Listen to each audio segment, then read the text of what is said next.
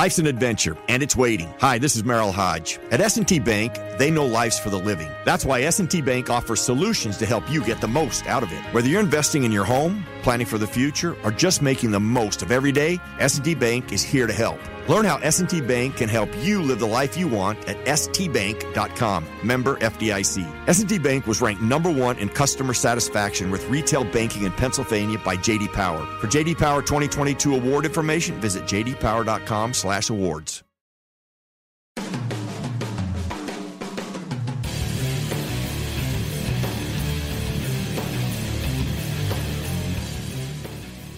This is In the Locker Room with Wolf and Starks, presented by your neighborhood Ford store on ESPN Pittsburgh and Steelers Nation Radio. Welcome, everybody, to the second hour of In the Locker Room, ESPN Pittsburgh and Steelers Nation Radio. I am so fortunate because I've got two great buddies, great friends of the locker room, and that would be, of course, Steelers historian Bob Labriola, here with me in the locker room because, again, if you've not heard, Max Starks isn't available. His father, Ross Browner, passed away last night, and again, we extend our condolences and our love out to Max and the Browner family and the Cincinnati organization on the passing of such a great player and a great person such as Ross Browner was. And we also want to bring into the locker room, as we do every Wednesday, our Wednesdays with Wex, Jim Wexell, author of a great book, Troy Polamalu and All Things Hair. That's not what it's called, but I love to call it that. Just, But anyhow, Wex, thanks for joining us. Thanks for having me, Wolf. It's so sad to hear about Max's dad. I did not know. I'm sorry to hear that. But I am happy to hear that you have another friend. And it's funny because funny because he is a friend of mine, too. So it's very, very coincidental that one of my few friends is one of your few friends. So I don't know about Wolf's few friends, but he did bribe me with some Benjamins.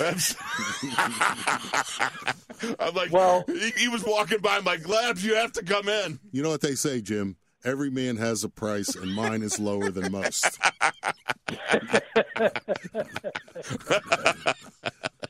Oh, man.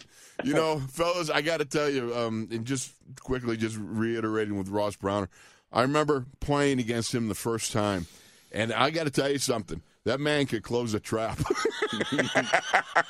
He'd leave you, you'd be looking at him sideways because your helmet was askew. He could close a trap. He was a great player.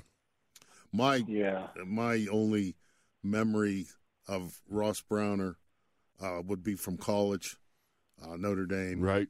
And I believe I was at Pitt when he was playing at Notre Dame. And he may be able to close a trap, but I can tell you he could not catch Tony Dorsett.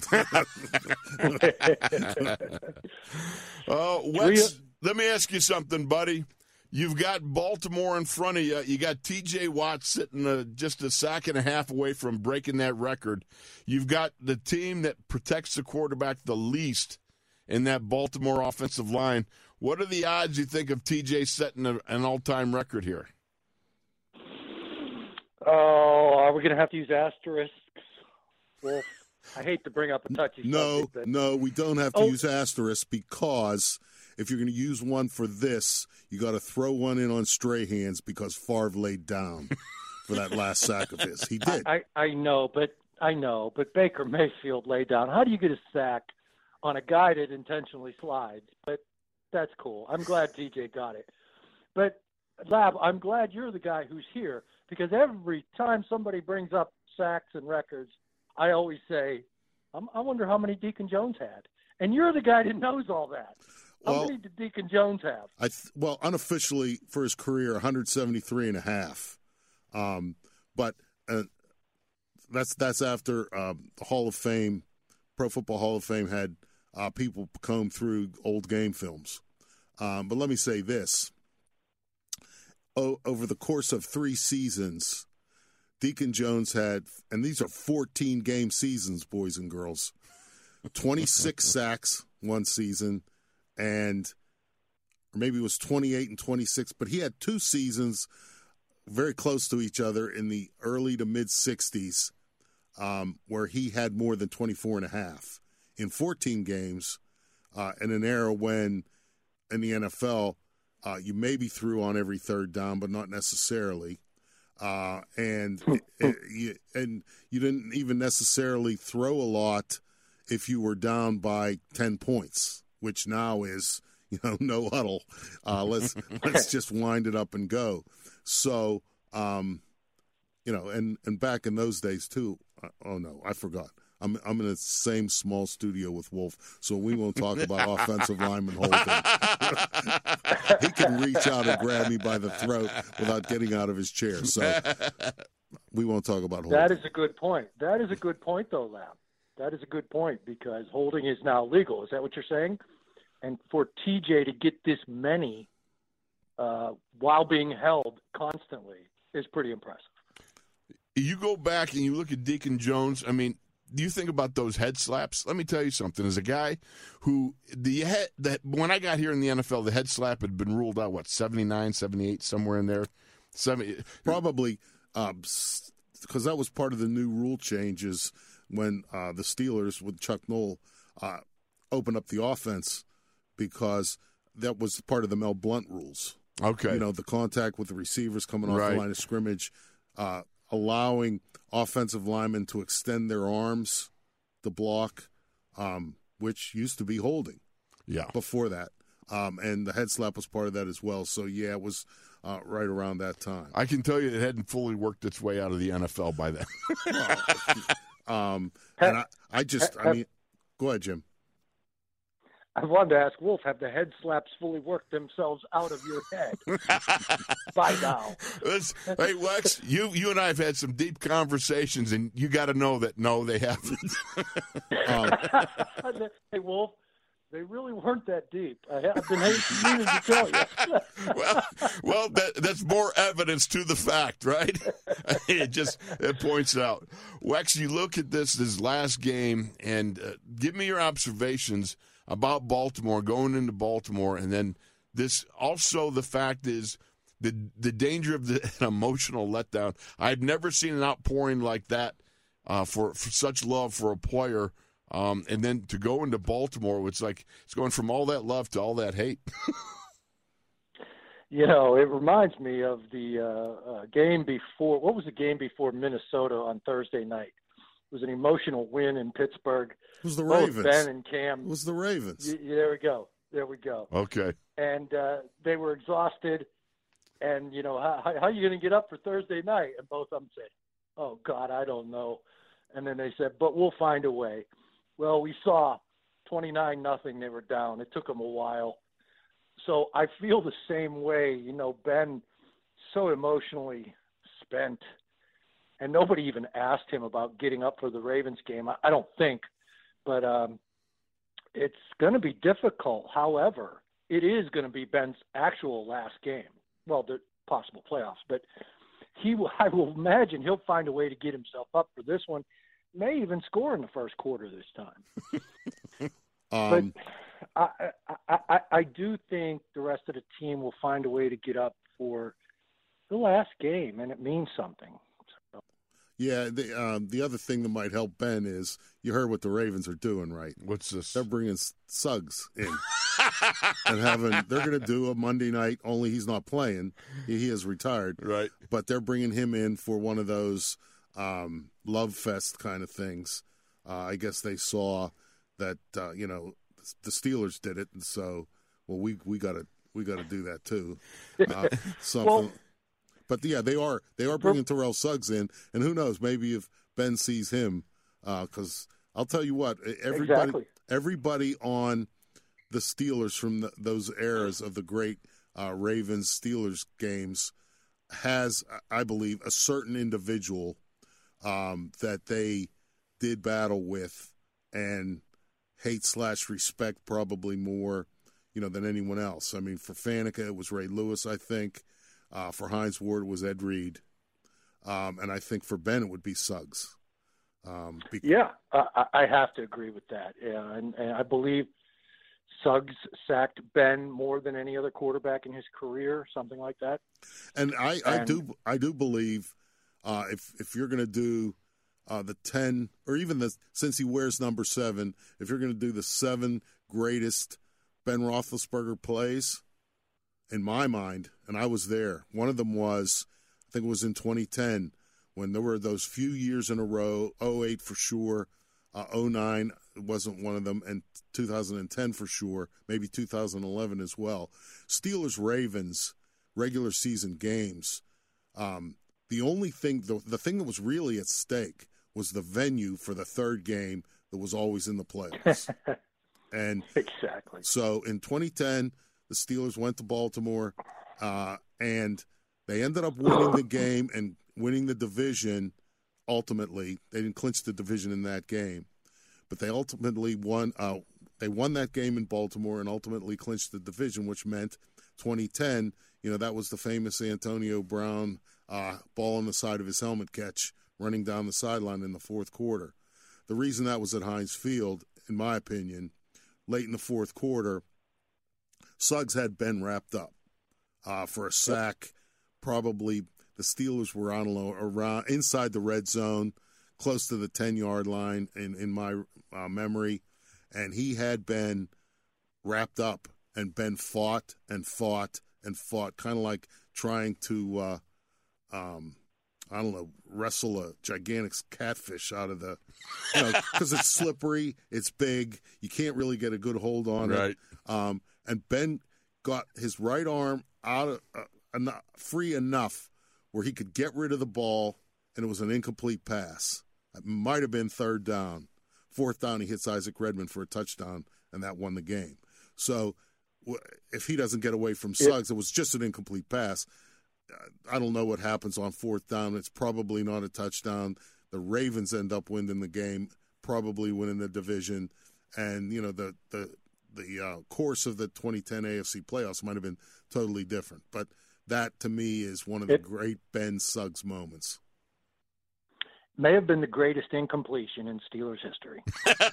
And seriously, and Chris Collinsworth, and as Ben may have had the greatest tackle in Steelers history. But Chris Collinsworth called that, I think he called it like the greatest incompletion he had ever seen. And I believe Ben was doing that with a broken nose, courtesy of Haloti Ngata. So if they can bring Ngata into the game Sunday, have him punch Ben in the nose and to start the game, perhaps he will get his adrenaline going a little earlier. Can you imagine? Hey, Ben, we're going to get you warmed up here. Bam! I think that'd be a bummer, man. Somehow it doesn't seem like it'd work out right. Before we let you guys go, both of you, I want your opinion because I'm going to flip the script here and talk a little bit about this. Why do you think Kevin Stefanski in 2 games takes maybe the best runner off the field offensively and doesn't feed him the rock? Ego. It's ego with all of those guys, and I'm not just pinning it on Stefanski, but as if he's the only one. But the only one who didn't do that is Belichick. What do you say, Wex? When they played that game in the snow, right, this year. Go ahead, Wex. Ego's definitely my knee-jerk answer, but I just wonder if Tomlin did something schematically not to affect the run, but to talk him out of it. You know how coaches are, man. They coach. So he could – the 5 bigs I think you talked about in the first meeting, Wolf, something like that. Just seeing that caused Stefanski to short circuit and go to something that his team does poorly. And wow, I mean, that's a really bad offense. And those receivers really, really stink. And all they have is an interior line and Chubb. And whatever the Steelers did, I'm going to assume it was that, and probably ego on Stefanski's part. But I think they just talked him out of it in some schematic way. Okay, well, did they talk Todd Downing out of it? Tennessee's offensive coordinator. What was his excuse? I'm not, I'm just, my point is, when I say ego, I don't mean it necessarily in the narrowest definition of ego, in the sense that, I think I think I'm smarter than the other guy or whatever, but all of the hours and days that are spent game planning and watching video and all of that kind of stuff, they don't want to get into a game and say, I don't need any of this. You know, be like you writing a book, the Polamalu book, and you did a lot of research and you get into it and, I don't know, maybe only 2 interviews would have been good enough to carry the whole thing. Would you have had the guts to just throw everything else away? Or would you have said, man, I worked really hard on this. I think this is good work that I did. I'm going to include it anyway. That's an excellent point. I mean, you cut stuff. They're your babies, but Yes. you have to. You can't go all ego. You can't. You're right. That's a great analogy. Doggone. How about that? Hey, we got to go to break, guys. We're up against a hard break here. I want to thank you both. I have not had the pleasure of having you both in the locker room simultaneously. That was fun. I appreciate you. Jim Wexell, thank you so much for joining us. Steel City Insider, and, of course, the Book of Polamalu, and then the great Steeler historian and Steelers Digest editor Bob Labriola. Thank you both, gentlemen, for joining us here in the locker room. We'll be back after this. We got some more coming up.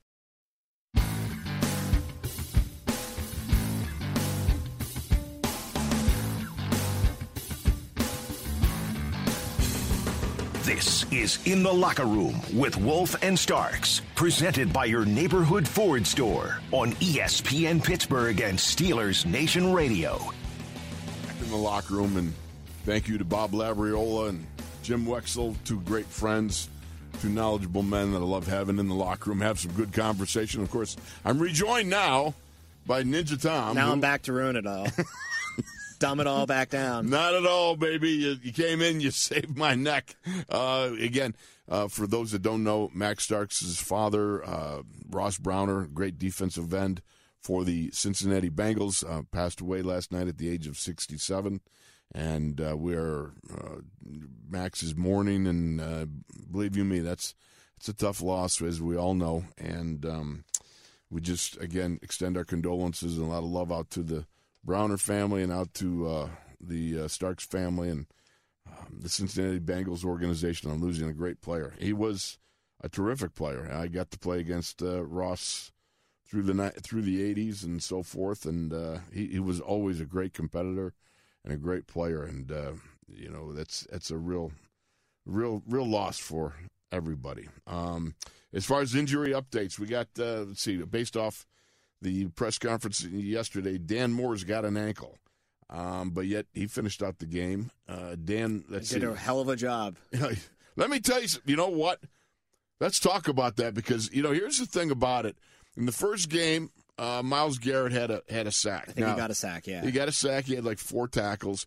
This time, no sacks, 2 quarterback hits.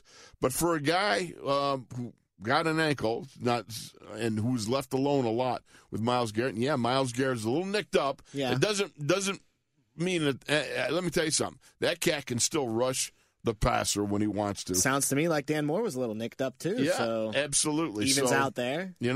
As the late great L.C. Greenwood once laughed at me in the locker room when I broke my thumb on the last play of the last practice before my first playoff game ever. And I was sitting there with a bag of ice thinking, what am I going to do? I can't, I got 48 hours now. My hand is broken. And, and Elsie just was, roof, roof, roof. Well, boy, we're going to see what kind of player you are now. Anybody can play this game healthy. And you're like going, okay, the pressure's on. It's when you're hurting you can play. Those are the real NFL players. That's exactly it. So, a lot of respect out to Dan Moore. He's come a long ways. The young man has battled. He didn't even play left tackle in college. You think about it. Here he goes to the hot corner, the Ben's blind side, and you've got some great pass rushers, and thought he acquitted himself well yet again in this last game. He's had a really trial by fire type of year, too. I mean, you get to go up against Myles Garrett twice in 1 year, and you get to walk away from it going, I did a pretty decent job. That's a lot to build off of in the offseason. Offensive line is a bit of an enigma still, I think, with the Steelers, but I think the left side has potential. I think Dan Moore is really showing that he shouldn't have played this year, first of all. This should have been a red shirt. I'm going to learn this thing. And he had to play just out of necessity, and he's done a decent enough job.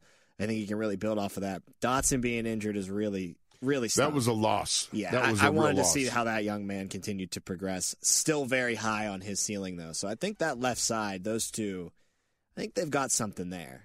They're and both, Dan Moore especially. Yes, they're both talented. They're both, I think, have real upsides. I look forward to, as they unfold, hopefully this running game in the season finale here, regular season finale, hope that there's some more. The opportunities to continue. Here's the thing. When you take away some of the bells and whistles and you allow these guys just to come off the ball, power double teams, being able to not go east-west, get more north-south, right. Get the multiple tight end formations, there's a lot of good things that can happen there. And we've seen it. Not everybody runs the outside zones. That's not a Kevin Dotson, in my mind, a Kevin Dotson strength, running the outside zone, anything like that. It's about coming off the ball and being people movers. And you still can do that in this day and age of the NFL, despite the fact that you're... Life's an adventure, and it's waiting. Hi, this is Merrill Hodge. At S&T Bank, they know life's for the living. That's why S&T Bank offers solutions to help you get the most out of it. Whether you're investing in your home, planning for the future, or just making the most of every day, S&T Bank is here to help. Learn how S&T Bank can help you live the life you want at stbank.com. Member FDIC. S&T Bank was ranked #1 in customer satisfaction with retail banking in Pennsylvania by J.D. Power. For J.D. Power 2022 award information, visit jdpower.com/awards. Your primary concerns now are safety and everything else. Different from my era when the Elves and Yorks were battling over Middle Earth, that sort of thing. Way back then, yes. Yeah, way back then. That's how it was done. But the fact of the matter is there's makings of a very good offensive line here, and I'm hoping that they'll be able to see the fruition of it in the coming years. Yeah, I agree with that. I think that it's a little too early to just completely punt. There's too much youth on that line to just completely punt. I mean, Kendrick Green had to move from guard to center, from college to the NFL. I think we really overlooked how hard that is to do. It's kind of like in Moneyball. I didn't. Because I you knew what it was going to be like. Well, as someone who played guard and never had one snap at center other than practice of fooling around, something like that. Let me tell you, that's difficult. It's extremely I hard, never wanted to go there, but I also thought I never wanted to go to tackle either because that's way out there in the pasture. That's an open field of fighting. I need two buddies on my left and my right shoulder here to help me. I am built for close quarter combat. Yeah. I mean, that's just the way it is. Put you in a phone booth and you fight your way out. That's it. That's what I did best. You know what I mean? A guy like Tunch was different. Tunch could. He liked that outside. He was so good. He was like Muhammad Ali with his hands. Great hands, throwing hands.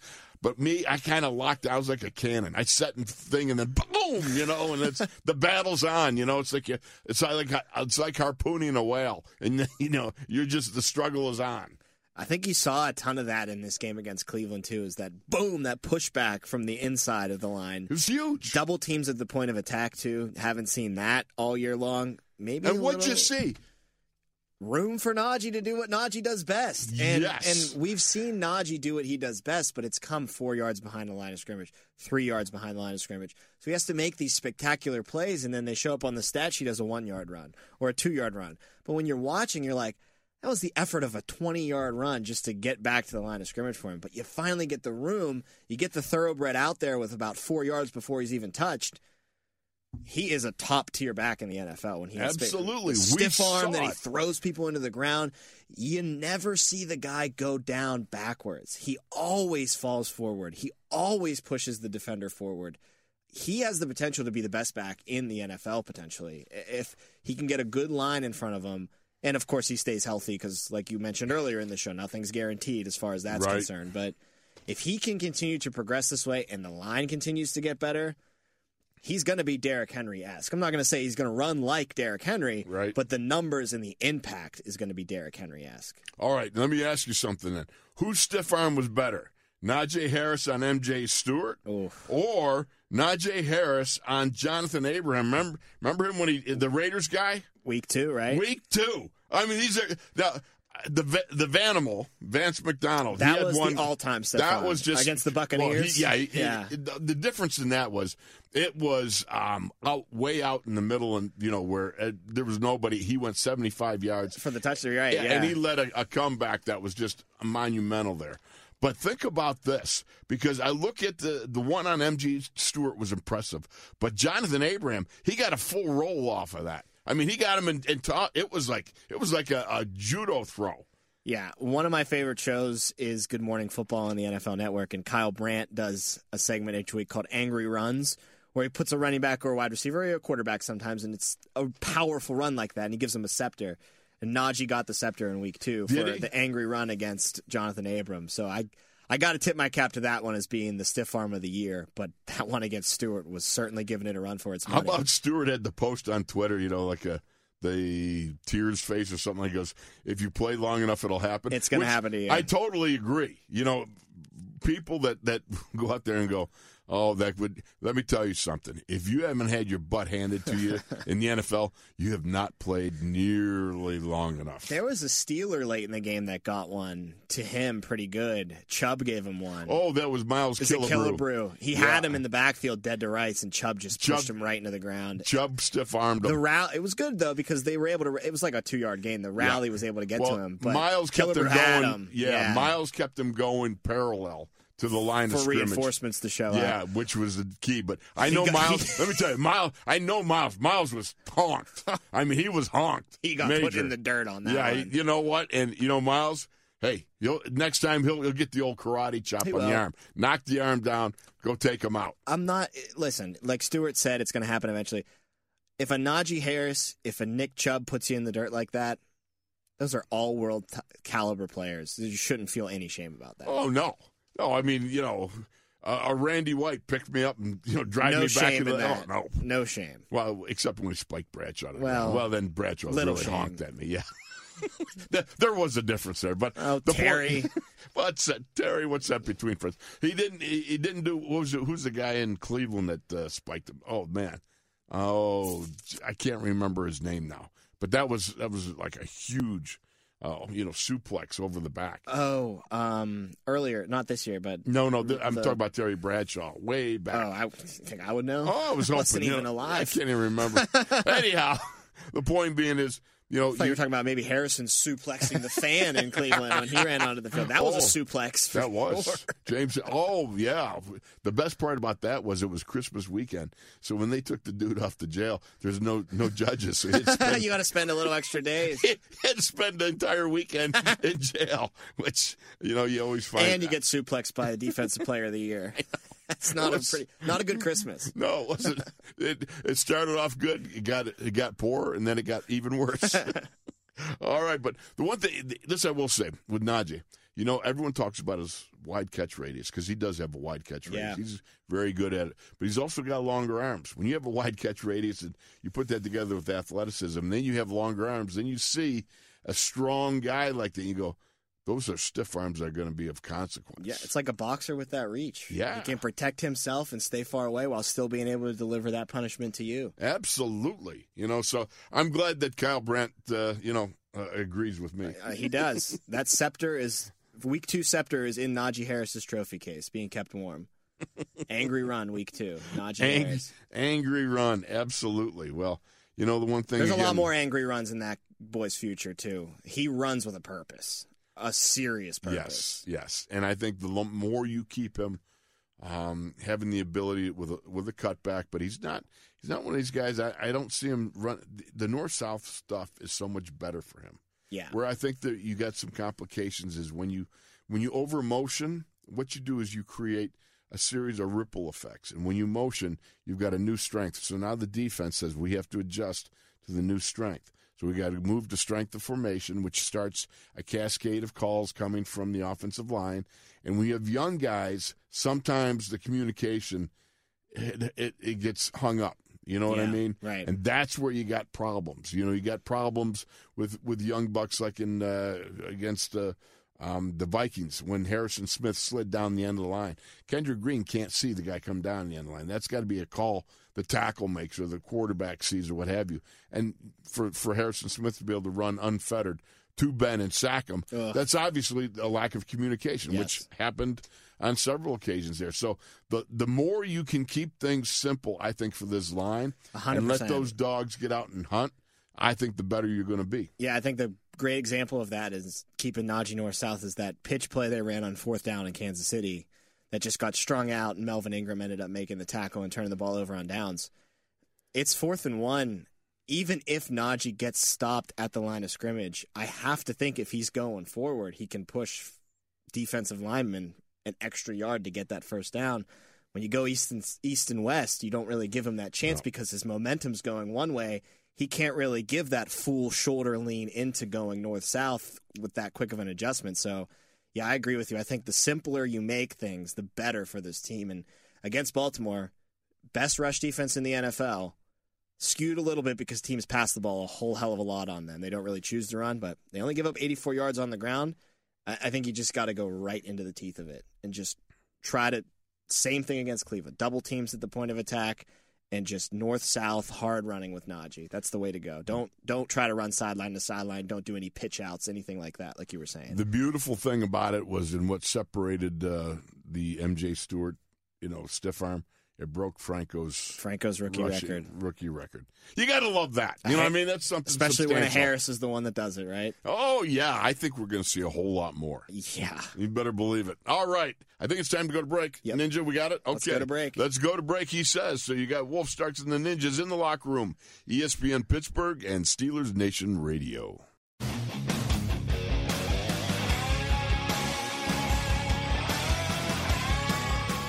This is In the Locker Room with Wolf and Starks, presented by your neighborhood Ford store on ESPN Pittsburgh and Steelers Nation Radio. It's Bell Lap here in the locker room. I'm joined by Ninja Tom. And the injury update that I started earlier, we had Dan Moore with an ankle. We had Trey Turner with a knee and Terrell Edmonds with a little bit of a groin. But we also have the possibility that, Kendrick Green could be back. And we'll see if his ability to start earlier in the week will lead to his starting the game. I would say that if he couldn't make it until later on in the week, then you start J.C. Hassenauer. Well, I think he's not only fighting injury. I think Hassenauer's played pretty well. He did play well, but I will tell you, J.C., he had some issues too. Yeah, you know what I mean? No doubt. There's no doubt, no question. I'm not making him Webby out there. I'm just no, but I'm a Hassenauer fan. Yeah, I've watched this kid come in. Just watching him play, the kid is really. He's shown himself to be a very competent NFL lineman, much like the big Leglue. You know what I mean?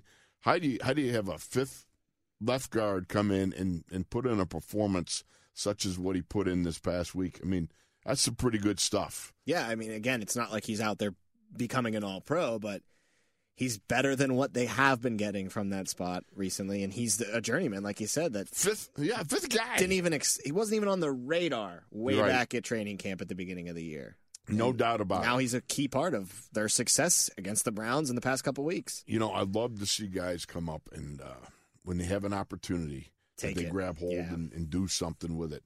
I'm not saying he's a Kevin Dotson. He's got some work to go before then, but he proves he belongs. Yeah, and even if it's not in Pittsburgh, he at least got a chance to showcase it, and maybe the Vikings or some random teams like, well, we need guard help, and he gets himself a contract. Exactly, and I love that, and I love to see young bucks succeed like that. Also, you got Devin Bush and Joe Schobert, who could be off the COVID list, as well as Chris Wormley, Zach Banner, and Anthony McFarland. Look, I got to tell you something. Robert Spillane on the first play from scrimmage we were just talking about, when he dropped the chub, right? He shot the gap. Yep. That was it. Let me tell you something. If you want to know why Pittsburgh was successful run defensing, wasn't just the fact that Stefanski put the ball in Baker Mayfield's hands, but also you realize that was some of the best run defense you've seen since the last time they played the Browns. And Mike Tomlin talks about the fact that there is a familiarity with the people up front, and that ability and knowing the running schemes. They run the toss, what we used to call a toss 16-17U, where you pull a center and guard. They do it from shotgun, so it's a handoff there. But the fact is, that was the bread and butter, and they were able to really bottle that up, except for that one 32-yarder or 36-yarder, whatever it was. Yeah, off the right side, he was able to break that off. But Minkah was able to haul him down and limit the damage, which Minkah has done so well all year long. He has had to clean up a lot of messes in that secondary. And he's done it for Aisle the most number part. 5. We got a mess. They call him in to clean it up every time. So many games he's led the team in tackling, and you like that because I like Minkah and I like him showing up on the stat sheet, but I don't want my safety making 14 tackles a game. That can be problematic. That can be problematic, but he was able to stop Chubb there. Spillane, even if Bush comes off the list and is ready to go, I think Spillane's got to get more go than Bush. I believe the same. What was the game? Was it the Bengals game? Bush got taken out and Spillane got put in. And Spillane unfortunately got injured, so Bush had to go right back in.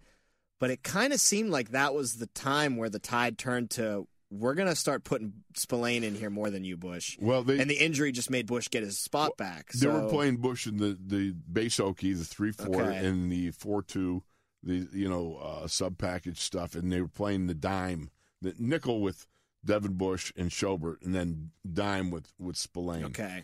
And I like Spillane in the base Okie. I like him in the nickel. He's been better than Bush this year. Well, he has been. He has played.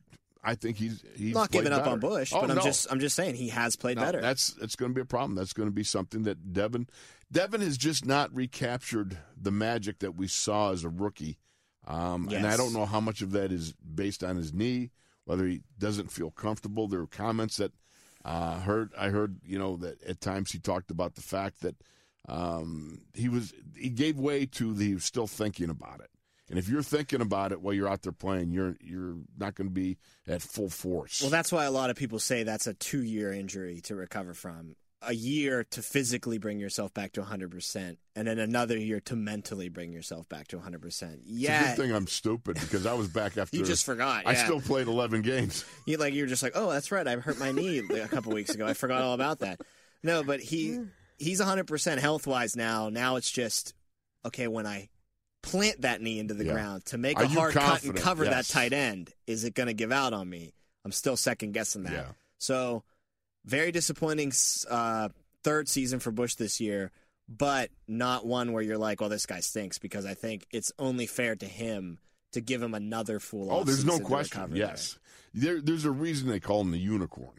There's attributes that he has that are no one else can get. Absolutely. Yeah. And so you want to make sure that you give him every opportunity to recapture that which maybe he has spent this past year trying to recapture. But if you don't have that confidence in a body part that's going to, it's going to hold up out there, that's not the place to be. No, absolutely. So that's exactly why I think you give him one more offseason, he'll mentally get his mind back to 100% as far as his knee is concerned. And then if things still look a little gloomy in the fourth year, then you have some really hard questions to ask. But it's not time for those questions yet. Another one that I'm excited about, Chris Wormley coming back.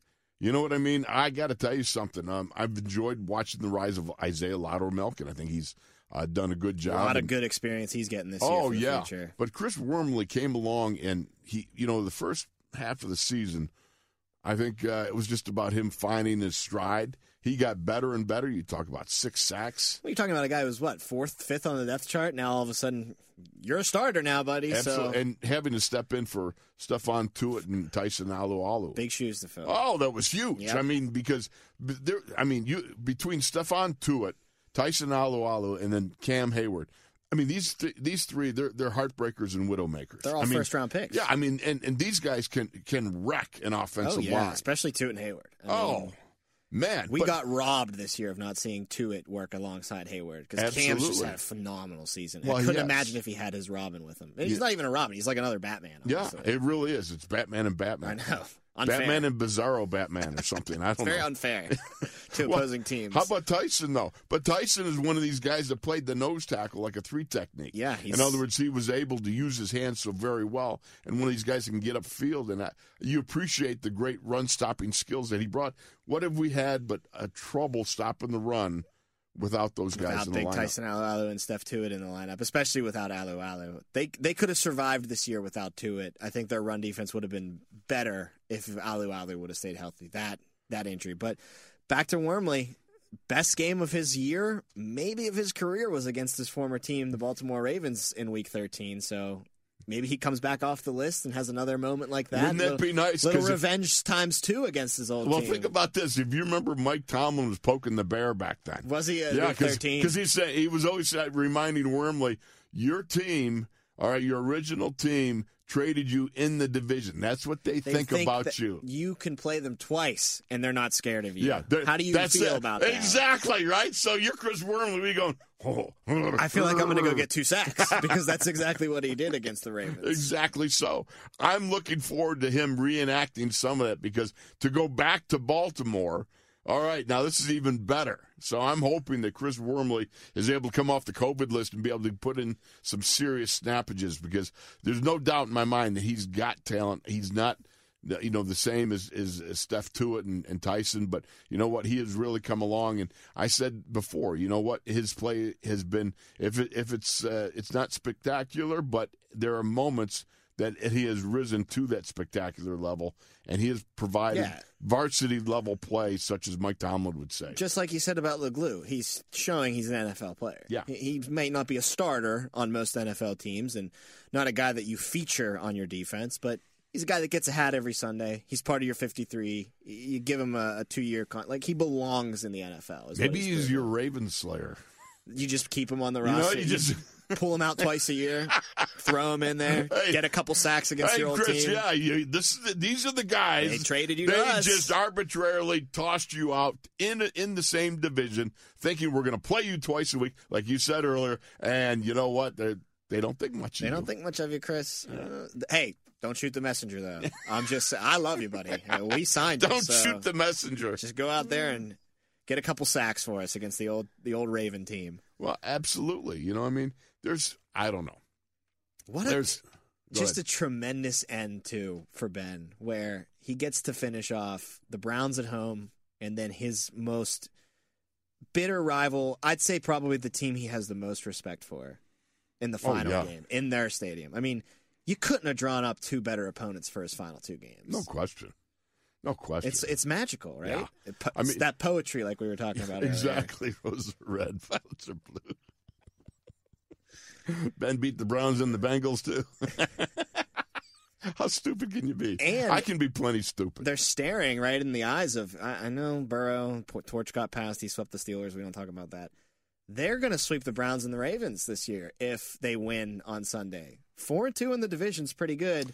Not bad. Again, we don't talk about the 2. But well, you know what? Sweeping the Browns and the Ravens in your final season, that's pretty nice. Not bad. It would have been, nice. Yeah, we would have loved the whole sweep the entire division. Well, but, then you're in the playoffs. Yeah, but, whatever. We are where we are, and you got to deal with that. Certainly, that is not a problem. But I'm excited because I really think you still got a chance. No matter what you say, still alive. As long as you're breathing, your heart rate monitor still's got a beep on it. There you go. Yep. I mean, you're there till the fat lady sings. She may be warming up, but the Jags won 2 games this year. I mean, they're the Jags. The Colts have never beaten the Jags in Jacksonville. I've heard that this week. That's a wild stat. That's a weird stat. I don't know why, but that also leads to a little doubt maybe in the Colts' minds. Labs and I were doing a podcast earlier. I know he was on the show as well today. That's what we kind of came to the conclusion to. It's not, do you have faith in the Jags winning? It's, can the Colts blow this? Yeah. That's the side that you look at. That's a great point. It's I don't know if the Jags can go out there and just beat them, but I think the Colts might be able to blow it. I don't know if they're exactly, they had a chance to win and they're in against the Raiders last week at home, and they blew that one, gave the Raiders new life, and now they have to win another one. They might blow it. Tune in pregame because if anybody's up in that pool. In Jacksonville. That's right. Hey, the players, what are they doing up there? Carson Wentz is taking a backstroke before the game starts. Yeah, exactly. You might go, I don't think anybody's really in tune with this game. They're not ready to play. All right. I want to thank you so very much, Ninja Tom, Always a joining pleasure, me. Wolf. Appreciate it, brother. I want to thank Bob Labriola and Jim Wexel. We'll be back with more. I hope everybody has a good Wednesday. And again, to my bride, happy birthday, baby. Coming home. I'll talk to you later. See you tomorrow, guys. Life's an adventure, and it's waiting. Hi, this is Merrill Hodge. At S&T Bank, they know life's for the living. That's why S&T Bank offers solutions to help you get the most out of it. Whether you're investing in your home, planning for the future, or just making the most of every day, S&T Bank is here to help. Learn how S&T Bank can help you live the life you want at stbank.com. Member FDIC. S&T Bank was ranked #1 in customer satisfaction with retail banking in Pennsylvania by J.D. Power. For J.D. Power 2022 award information, visit jdpower.com/awards.